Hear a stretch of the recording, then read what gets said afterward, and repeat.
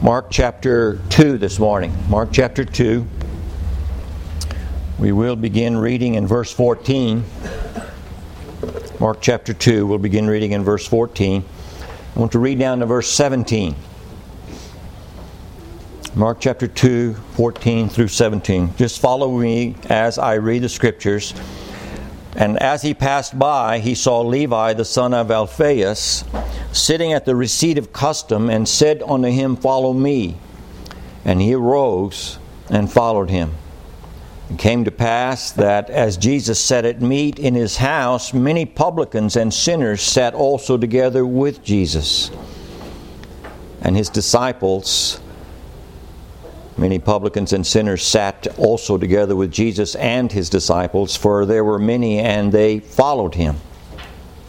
And when the scribes and Pharisees saw him eat with publicans and sinners, they said unto his disciples, How is it that he eateth with and drinketh with publicans and sinners? When Jesus heard it, he said unto them, They that are whole have no need of the physician, but they that are sick. I came not to call the righteous, but sinners to repentance. We've been looking at the book of Mark now for some time, and just as a matter of review, we'll not go back to Mark chapter 1, verse 1, but just as a matter of review, last week we started with verse 13, and we got verse 13 and 14. And as Mark continually reminds us, the preaching and teaching of the Word of God was the mainstay of our Lord's earthly ministry. Now, previously we've seen, and we will also continue to see, that He has involved Himself in casting out unclean spirits to show His power over the evil one and to destroy the kingdom of darkness. He's also involved Himself in curing the ill, healing the sick and the diseased, as He went about doing good to His creation. But the teaching and preaching of the Word of God was preeminent in His ministry. They were the mainstay of the Lord's ministry. You pick up the book of Mark and just begin reading, and you're going to find statements like Mark chapter 1, verse 14. Now after that, John was put in prison. Jesus came into Galilee preaching the gospel. Mark 1:21. They came or went into Capernaum, and straightway on the Sabbath day He entered into the synagogue and taught. Verse 39 of Mark chapter 1, and He preached in their synagogues. Chapter 2, verse 2, straightway many were gathered together, insomuch that there was no room to receive them, no, not so much about the door. And He preached the word unto them.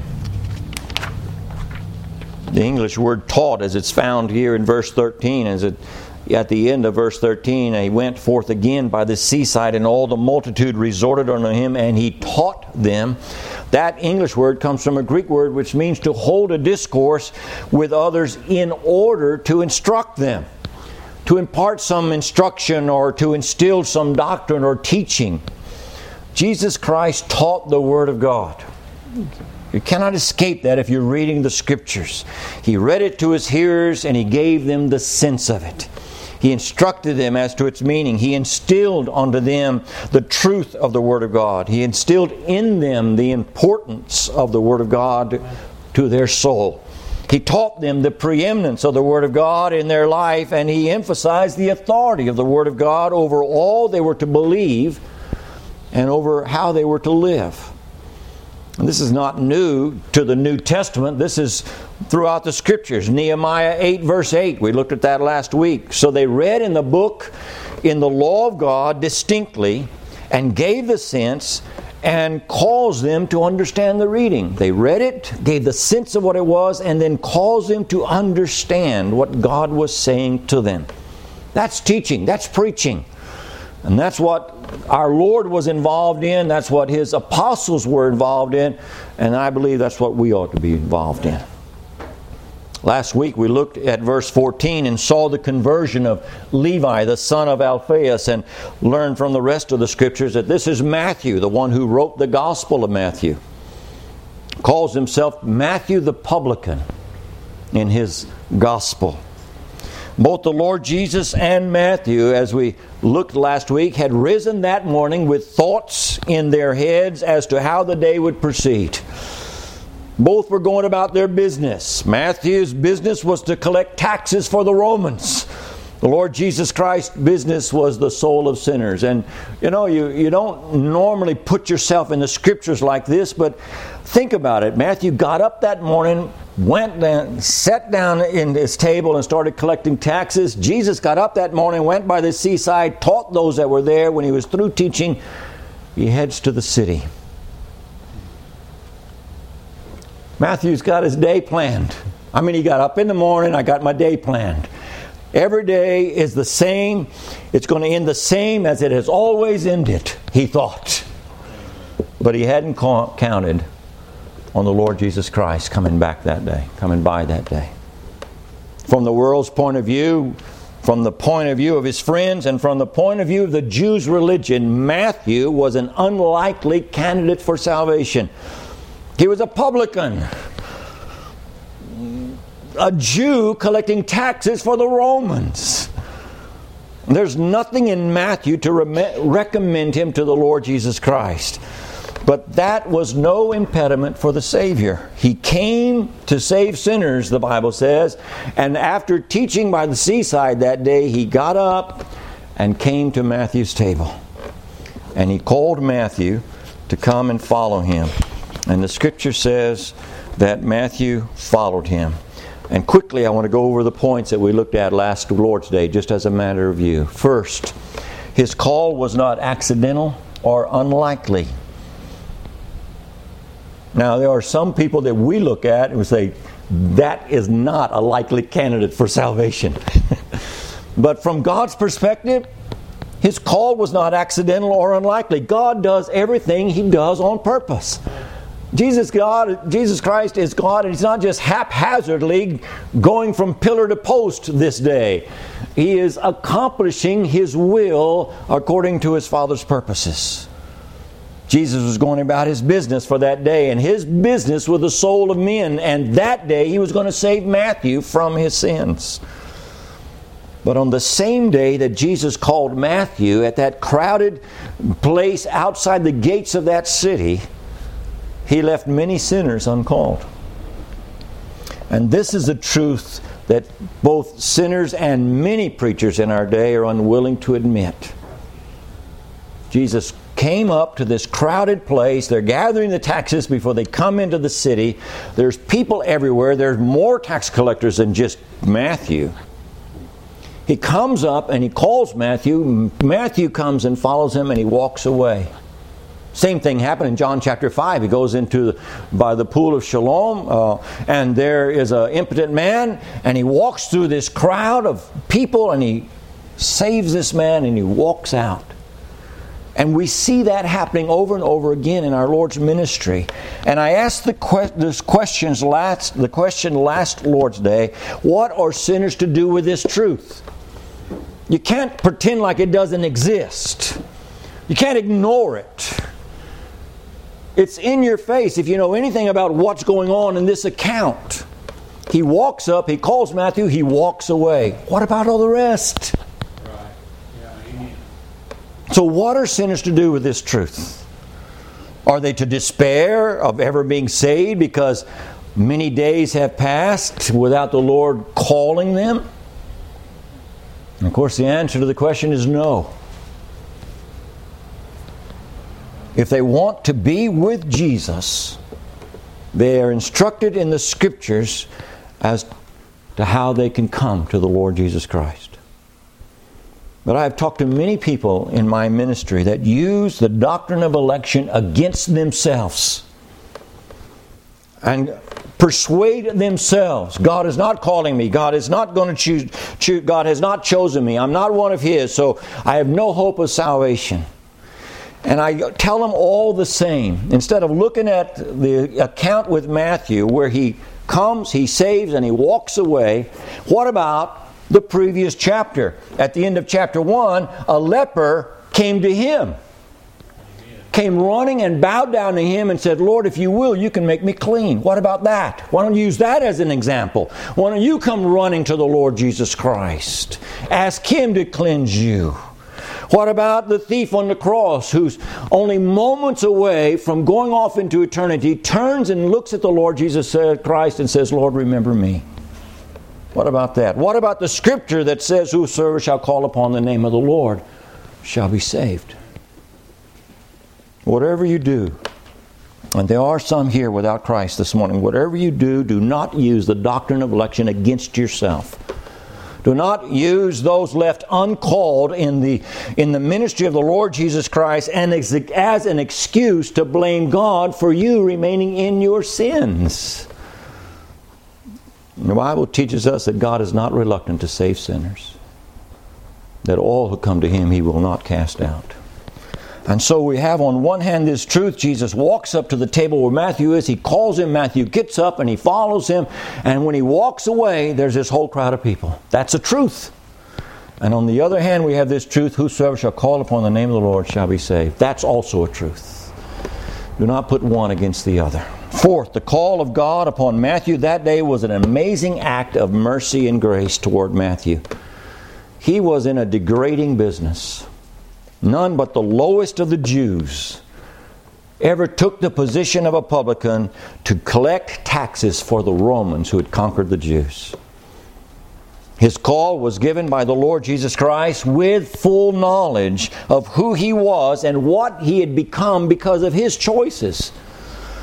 And at the same time, as we preached last Lord's Day, it was also a call which included what God intended to do with the life of Matthew. We have the Gospel of Matthew.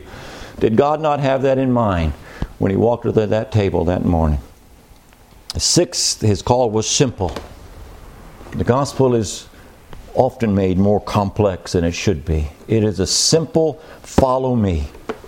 And in that is the doctrine of repentance, and in that is the doctrine of faith.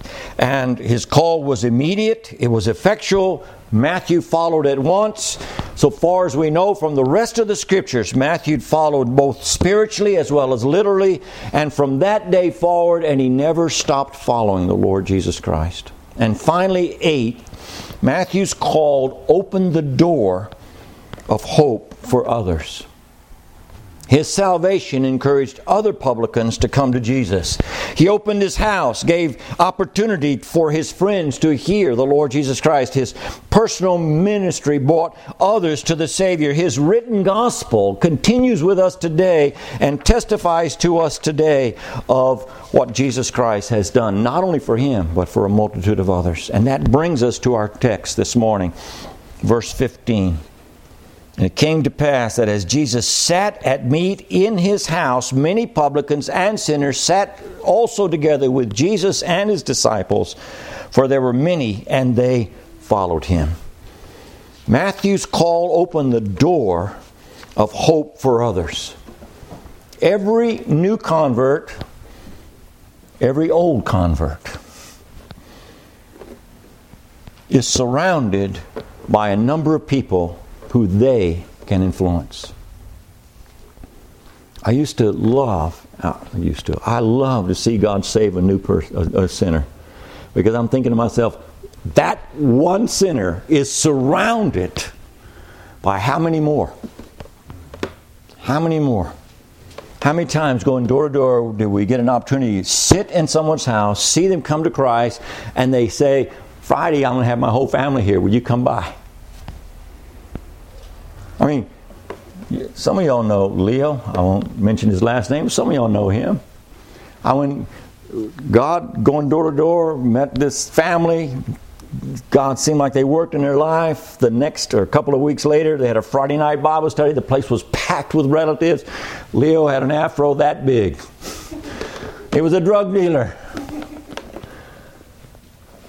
from the west side of San Antonio. God saved him and made him a preacher. We have no idea what God's going to do when God saves a sinner to those around him. The conversion of one sinner often leads them to telling others about the Lord Jesus Christ, and they too come to the faith in the Lord Jesus Christ. The Scripture is full of these examples. The demon-filled man of the Gadarenes, Mark chapter 5 and verse 20. He wants to go with Jesus after having been saved by the Lord Jesus Christ, wants to go with Jesus in the boat across the sea. And Jesus said, no, you go home and you tell your family, you tell your friends what I've done for you. And the Bible says he departed and began to publish in Decapolis how great things Jesus had done for him, and all men did marvel. Matthew records later, Matthew 4:25, speaking of the ministry of the Lord Jesus Christ, and there followed him great multitudes of people from Galilee and from Decapolis. What's the connection? God saved a sinner. And he went home and told him what God had done for him. The woman at the well of Sychar, you know who she is. Jesus says in the Scriptures of John chapter 4, I must go through Samaria, and he sits at a well and there's a woman there, and it's not the time of day when women gather water, and she's an outcast. You know the story.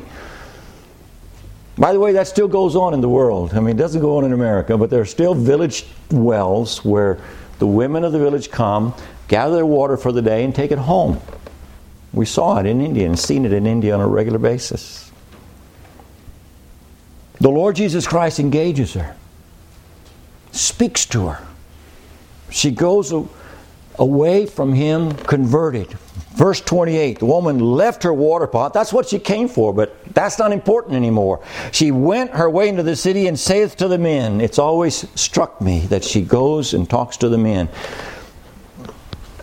That's her crowd.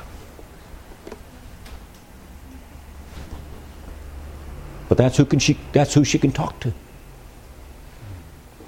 And she goes right back to them and says, you and I used to talk about this or that, but let me tell you, she says in verse 29, come and see a man that told me all things that ever I did. Is not this the Christ? Now she's got a different message. And in verse 39, the Bible says, and many of the Samaritans of that city believed on him for the saying of the woman, which testified, he told me all that ever I did. And then in verse 41, and many more believed because of his own word, and said unto the woman, now we believe, not because of thy saying, for we have heard him ourselves, and know this is indeed the Christ, the Savior of the world. She is converted, she is forgiven, and she's got to tell somebody about it. She's got to tell somebody about it. And so Matthew is saved, and he gets up out of his table, and what does he do? He said, I gotta have a meal. I gotta invite my friends. I've got to tell them about the Lord Jesus Christ. And that brings me to the second point in verse 15, and that is that we should use whatever means at our disposal to reach others. Matthew had a meal made for the Lord Jesus Christ and his disciples, and he invited many to that meal. That sounds like a good idea. Make a meal and invite some neighbors. Or make a meal and invite someone who knows the gospel so they can speak to them. You can invite me if you want to. I don't know how to talk to people. All right, invite somebody that does. I don't know what to say. Okay, get somebody in that does.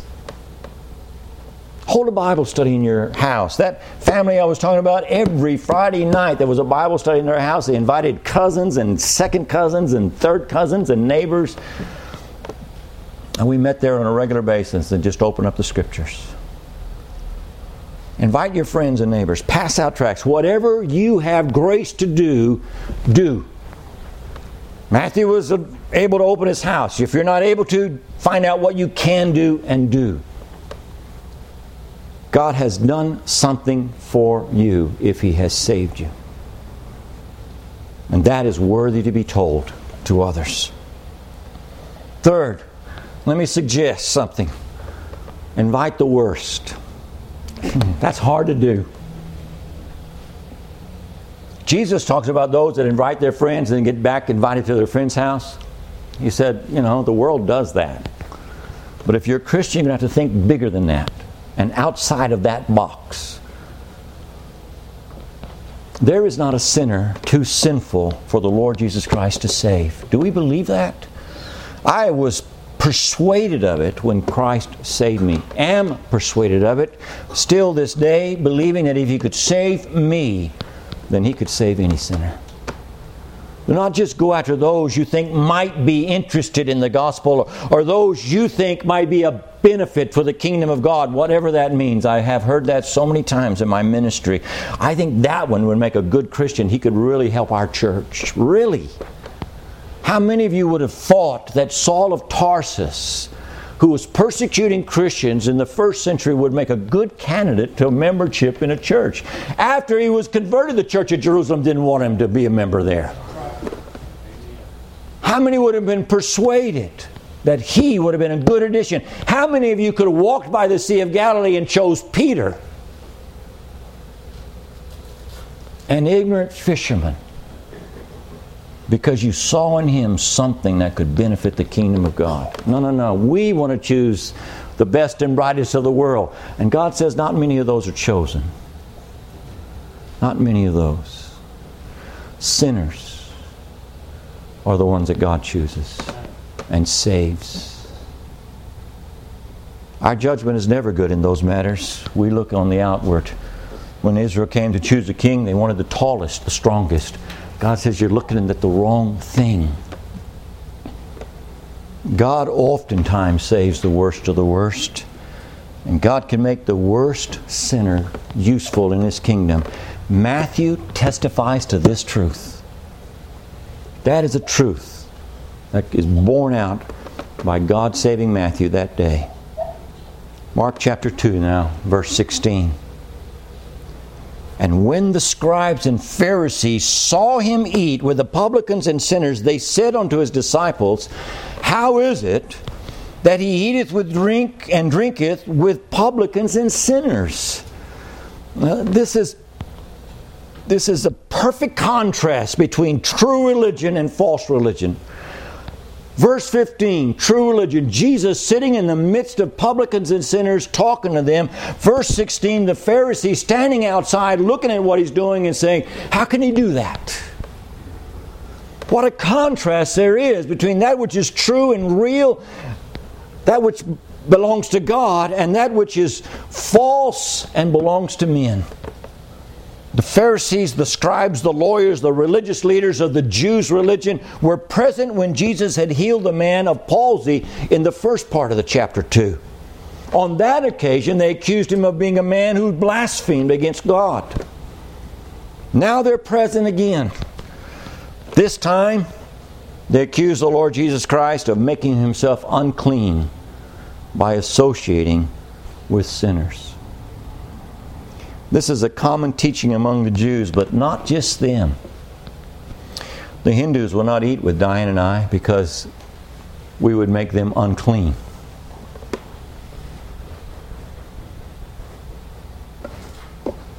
So whenever we're invited to a Hindu house to have a meal, we sit down with a meal. They might sit at the table with us, but they will not eat. How many times has that happened? The same thing is happening here. The Jews' religion has been so twisted and convoluted from the Scriptures that they no longer believe that God can sit with a sinner and minister to him. It's common teaching, even among some who profess to be Christians. Oh, don't go around that one. You don't want his influence. The Jews' thinking on this issue is expressed throughout the Scriptures. In Luke chapter 7, a Pharisee invites the Lord Jesus Christ to have a meal. He comes in. He is not offered water to wash his feet or oil to anoint his head. And he comes into the Pharisee's house. And while in the Pharisee's house waiting for the meal, Luke 7 and verse 37 says, And behold, a woman in the city which was a sinner, when she knew that Jesus sat at meat with the Pharisees, or in the Pharisee's house, brought an alabaster box of ointment. And she broke it, and she wept over him, and she ministered to washed his feet, and dried it with her hair. In the meantime, verse 39, the Pharisee is sitting there. Now when the Pharisee which had bidden him saw it, he spake within himself, saying, This man, if he were a prophet, would have known who and what manner of woman this is that toucheth him, because she's a sinner. It's a common thing through the Scriptures. You cannot read the Scriptures and not see this. The prodigal son's elder brother, the prodigal son came home, and the father was glad and said, Let's kill the fatted calf. Let's have a party. Let's have a feast. The elder brother hears the noise and all that's going on, and he says to one of the servants, What's going on? And the servant said unto him, verse 27 of Luke 15, Thy brother is come, and thy father hath killed the fatted calf, because he hath received him safe and sound. Verse 28, and he was angry and would not go in. He was angry and would not go in. So the father comes to him and entreats him. In verse 29, he answers, said to his father, Lo, these many years do I serve thee, neither transgressed I at any time thy commandment. What a liar. He believes that he has done everything perfectly. Thou never gavest me a kid. That I might make merry with my friends. I've done everything you've asked me to do, and I've done it. It's not true, by the way. But he believes it to be so. But as soon as thy son is come, which devoured thy living with harlots. You see the attitude? You see what's going on? That Pharisaical attitude that looks down upon people who fall into sin. You see that attitude? As a Pharisee stand outside of Matthew's house, what is he doing eating with sinners? This kind of attitude, this kind of accusation flows out of a self-righteousness and a false view of religion. In Luke chapter 18, we have the Pharisee stood and prayed thus with himself, God, I thank you that I'm not as other men are. I'm not an extortioner, I'm not unjust, I'm not an adulterer, or even as this publican. That attitude, that kind of thinking comes from a self-righteousness, a view of exalting yourself and your righteousness above others so that you are above and they are below. In John chapter 8 and verse 41, they said unto Jesus Christ, We be not born of fornication. And then in verse 48 they said, Didn't we say you were a Samaritan and have a devil?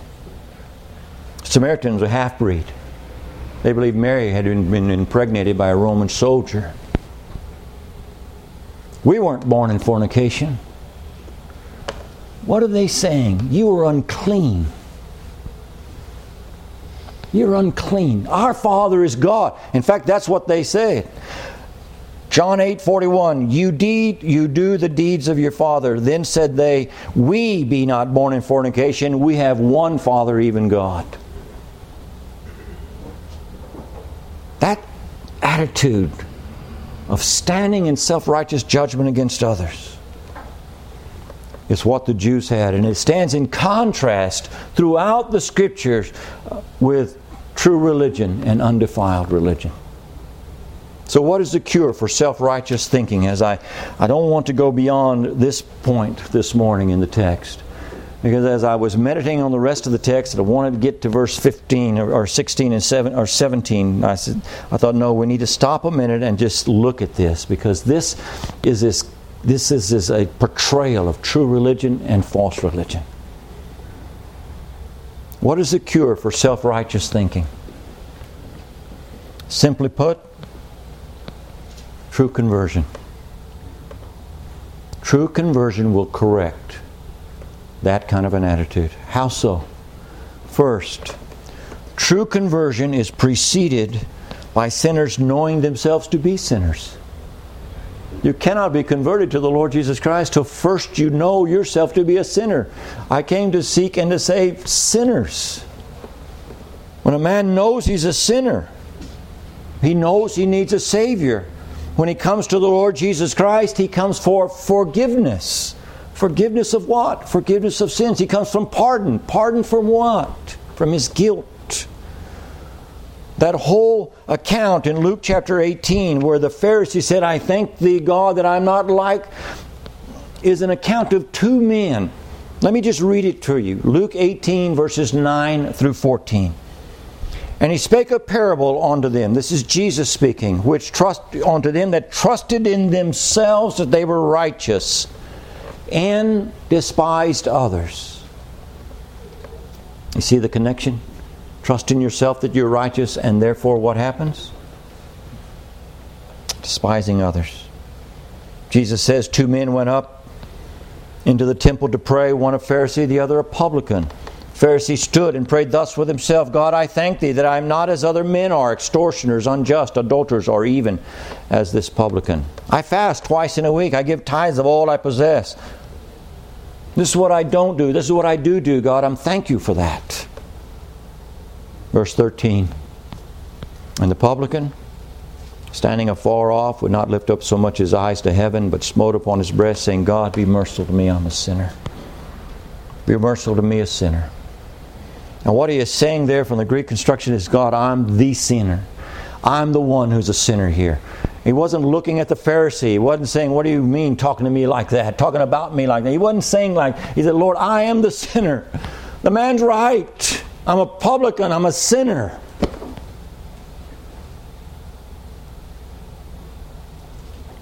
In verse 14, Jesus interjects into this parable and says, I tell you, this man went down to his house justified rather than the other. For everyone that exalteth himself shall be abased, and he that humbleth himself shall be exalted. Jesus said, do you know which one went home justified? The publican. The sinner. This is the account. And this is who God saves. God saves sinners. Second, a true convert to the Lord Jesus Christ never forgets what he is before God. He never forgets that all I am is a sinner saved by grace. We say those words, but the truth of it needs to settle into our hearts. Paul wrote to the Romans in Romans chapter 7 and verse 18, he said, For I know that in me, that is in my flesh, dwelleth no good thing. Here's the Apostle Paul after many years of walking with the Lord Jesus Christ. In 1 Timothy chapter 1 and verse 15, close to the time that he would be martyred, he says, This is a faithful saying and worthy of all acceptation, that Christ Jesus came into the world to save sinners, of whom I am chief. In Ephesians 3 and verse 8 he says, Unto me, whom less than the least of all the saints. There is an attitude that develops through true conversion in a child of God. It doesn't come instantaneously, but it develops as we walk with God, as we try to serve the Lord, as we live day by day, seeking to serve the Lord Jesus Christ. Slowly we find this thing developing in us. I'm a sinner saved by grace. If I'm anything, it's by the grace of God. If I am able to do anything, it's by the grace of God. I'm chief with Paul of sinners. Third, true converts remind themselves of their condition in order to keep themselves humble before God. And I think this can be seen in the Scriptures. Romans 3 in verse 27, Paul argues concerning salvation by grace through faith. And his conclusion is this: where is boasting then? And he says, Romans 3:27, it is excluded. By what law? Of works? No. If salvation was by works, you could boast. No, it's not excluded by the law of works. Instead, by the law of faith. Faith, salvation by grace through faith brings us to the place where we said, you know what, I don't have anything to boast in. I'm really not any different than the guy down the street. Have we not said to ourselves, there go I, but by the grace of God? Have we not thought it? There go I, but by the grace of God. And the longer I live as a Christian, the more I understand there is nothing in the category of what may be called sin that I am not capable of, except by the grace of God. Except by the grace of God. True converts remind themselves, I don't have anything to boast in. I remember the first two verses I read. No, the second two verses. I memorized John 3:16 within a week of being converted, and I remember the next two verses I memorized was Ephesians 2:8 and 9. Those were the three verses that I had armed myself with when I went door to door. For by grace are you saved through faith, and that not of yourselves. It is a gift of God, not of works, lest any man should boast. Reminding myself again, I have no grounds to boast in the kingdom of God. Stand outside, looking in the window, seeing the Lord Jesus Christ sitting among sinners, publicans. Instead of saying, what is He doing? I'm saying, yes, hallelujah. Christ has come to save sinners. Just like me. Just like me. Next, true conversion leads to a true understanding of the grace of God. We mouth words about salvation by grace, but I believe God teaches us over and over again. Paul wrote to the Corinthians, they had forgotten something about the grace of God, and he argued with them in 1 Corinthians chapter 4, verse 7, who maketh thee to differ from another? They were lifting themselves up. We are better because we follow Peter. No, we are better because we follow Paul. No, we're better because we follow Apollos. No. All of you are wrong. We follow Christ. They lifted themselves up. My gift is better than your gift. You know, my gift is better than your gift. I should be exalted in this church. And Paul writes to them. 1 Corinthians chapter 4 and verse 7 says, who makes you to differ from another? Why are you a Christian? Who made you different?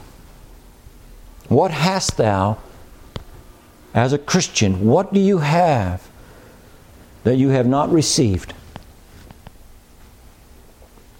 And now, if thou hast received it, that is, if it has come to you as a gift, why dost thou glory as if thou hast not received it? Why do you glory as though it's something you come up with? True conversion allows a man to understand salvation by grace, that allows for no boasting, because all that we are and all that we ever will be is owed entirely by the grace of God. So Paul almost concludes that epistle, 1 Corinthians 15:10, by saying, but by the grace of God I am what I am. Brethren, if we are able to do anything in the kingdom of God, if we know anything, it's by the grace of God. True conversion leads to a true assessment of ourselves, which leads to true humility. I don't believe that we can have any measure of true humility until we have a true assessment of ourselves. And when we see ourselves as God sees us, not as men see us, not as the world may, not as our mother says, such a good little boy. No. But as God sees us.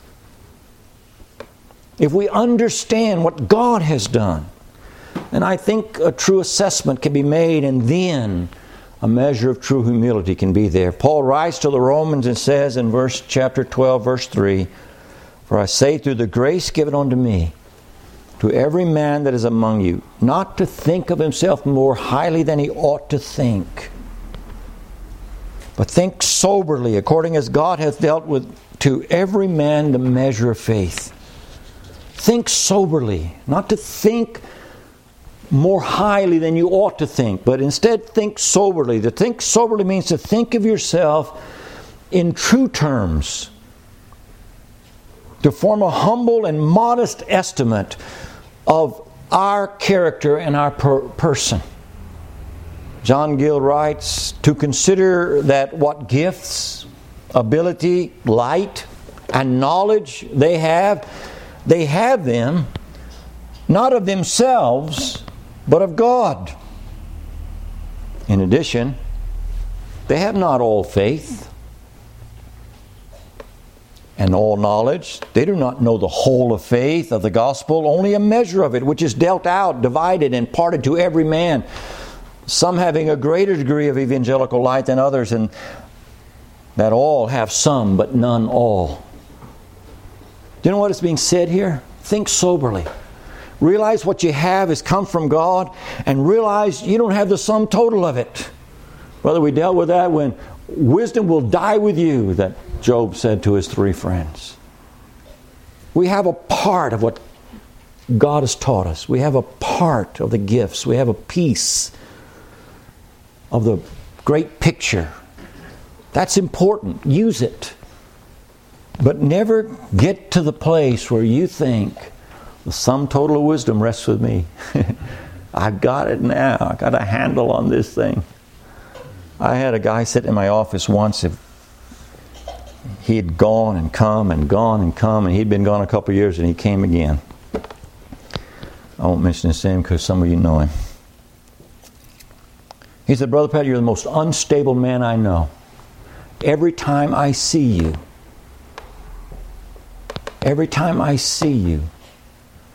you talk about something God has taught you. You've changed from this position to that position. That's instability, he said. I sat and listened to him.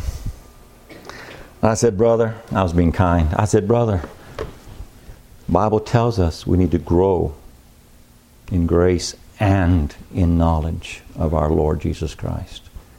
We don't have the sum and substance of it, brethren. And for more than 40 years now, I'm learning a little bit about who God is. Hope before I go off to glory to learn a little more. Think soberly, not to think more highly. The Pharisees stood outside that house that day and looked at themselves, thinking themselves to be higher than God. Why would God sit with sinners? Why indeed would He? It's to save them. True conversion produces true humility. It does not produce self-righteousness. 1 Corinthians 15 and verse 9, Paul said, I am the least of the apostles, that am not meet even to be called an apostle. And then in verse 10 he says, I am what I am by the grace of God. In Philippians 2 and verse 3, he says, let nothing be done through strife or vainglory, but in lowliness of mind, let each esteem others better than themselves. True humility leads us to esteem others better than ourselves. But Paul says in order to do that, you have to lay aside something. First, you're going to have to lay aside strife. That's easier to lay aside than vainglory. Let nothing be done through strife or vainglory. Now, the English word vainglory comes from a Greek which is defined as empty glorying or self-conceit. It is groundless self-conceit. It is a view of self that is not based upon fact or truth. The word relates to self-esteem. Desire to honor ourselves, to attract attention, to win praise, to make ourselves the most important or the preeminent one, the main object. What does the Scripture say about the Pharisees? As they walked through the markets with their long robes, praying out loud, seeking the preeminence. Paul's command forbids us from any service for the Lord Jesus Christ or in the name of the Lord which results from others viewing us rather than Him. And this is the task of every child of God, not just the preacher or the missionary, but this is the task of every child of God, that what I do in the name of the Lord Jesus, people can see something of Christ in it. That it is not me that is lifted up or praised, but something of Christ comes across so that men are able to say, praise the Lord. They don't view our intellect as being preeminent, or view our physical presence, our skill in teaching or preaching, but they see something of Christ when it is finished. Or in music or song, that they clap for the performer rather than praise the Lord for the ministry. It even addresses such things as the way we dress. The Pharisees would dress a special way and walk through the marketplace. Why? To get the approval of men. What religious men do you know today that dress in a peculiar way and walk the streets? Why? So they might be called Father. Wear a special ring so you bow down and kiss me. Or the furniture in our church buildings. Nothing wrong with everything appropriate, but how much of what is done in cathedrals and so forth is done in vainglory. People have said to me in Mexico and in India, we'd rather go over here because they have stained glass windows than to come and sit under the tree and listen to you. I said, go. If stained glass windows is what you want, I can't give them to you. But if you want to know the Word of God and the way to the Lord Jesus Christ, I can speak to you of that. The emphasis that men places on religion is in opposition to God's true religion. It addresses anything in our life that leads to self being foremost or uttermost. It deals with a motive and actions that have as their root a desire of self-display. True conversion, brethren, teaches us and leads us to the place, and teaches us and leads us to the place where Jesus Christ becomes preeminent. In our lives and in our churches, in our ministry, wherever it is, that Jesus Christ may be praised. God sent the Holy Spirit to this earth that He might lift up Jesus Christ and set forth Christ before the world. Not that He would draw attention to Himself.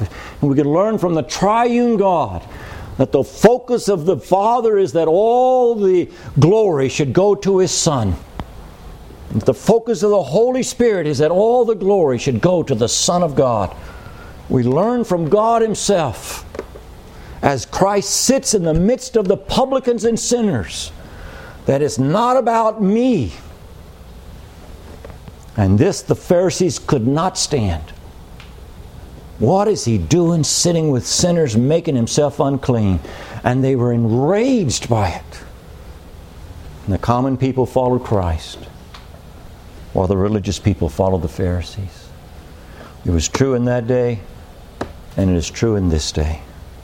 True conversion will not allow us to look at others and say, I thank God that I'm not like you. It will not allow us to do that. True conversion settles down in our heart and says, I'm just like them. Just like them. If it were not for the grace of God, I'm just like it. And many, many, many falter right at this point. Right at this point. They cannot come to Christ because everybody around them is wrong but them. And they cannot take their place as a sinner in need of a Savior. I know of none that come to true salvation until they come to the place where they say, I am the sinner. A young lady who will not forgive her father can never be saved. I know of one case, and I know of another one that did forgive and is a Christian today. A man who's angry with his wife, a woman angry with her husband, or a man angry with God because circumstances fell in his life that he didn't like, they cannot come to Christ until they put it down and take their place as a sinner. And so the Pharisees stand out the window looking at the table inside, and there's Jesus Christ surrounded by sinners. And they can't handle it. They can't stand it. And it is false religion as opposed to true religion. And God help us, we need this kind of Christianity. The kind that sits with a sinner. That prays for a sinner. That speaks to a sinner. Without thinking, I'm glad I'm not like this one. I told you the story about us going into that area where the sheriff said, don't go in there. Don't go in there. Nothing but drug dealers and thieves in that community. Don't go there. And John and I said, I think it's a good place to go. There's a bunch of sinners there. And God saved some people. What are you doing on the west side of San Antonio in the middle of drug alley, Brother Pat? Holding a Bible study for sinners? Those are the people God saves. He doesn't save anybody else. May God give us a sense of it. Let's pray together.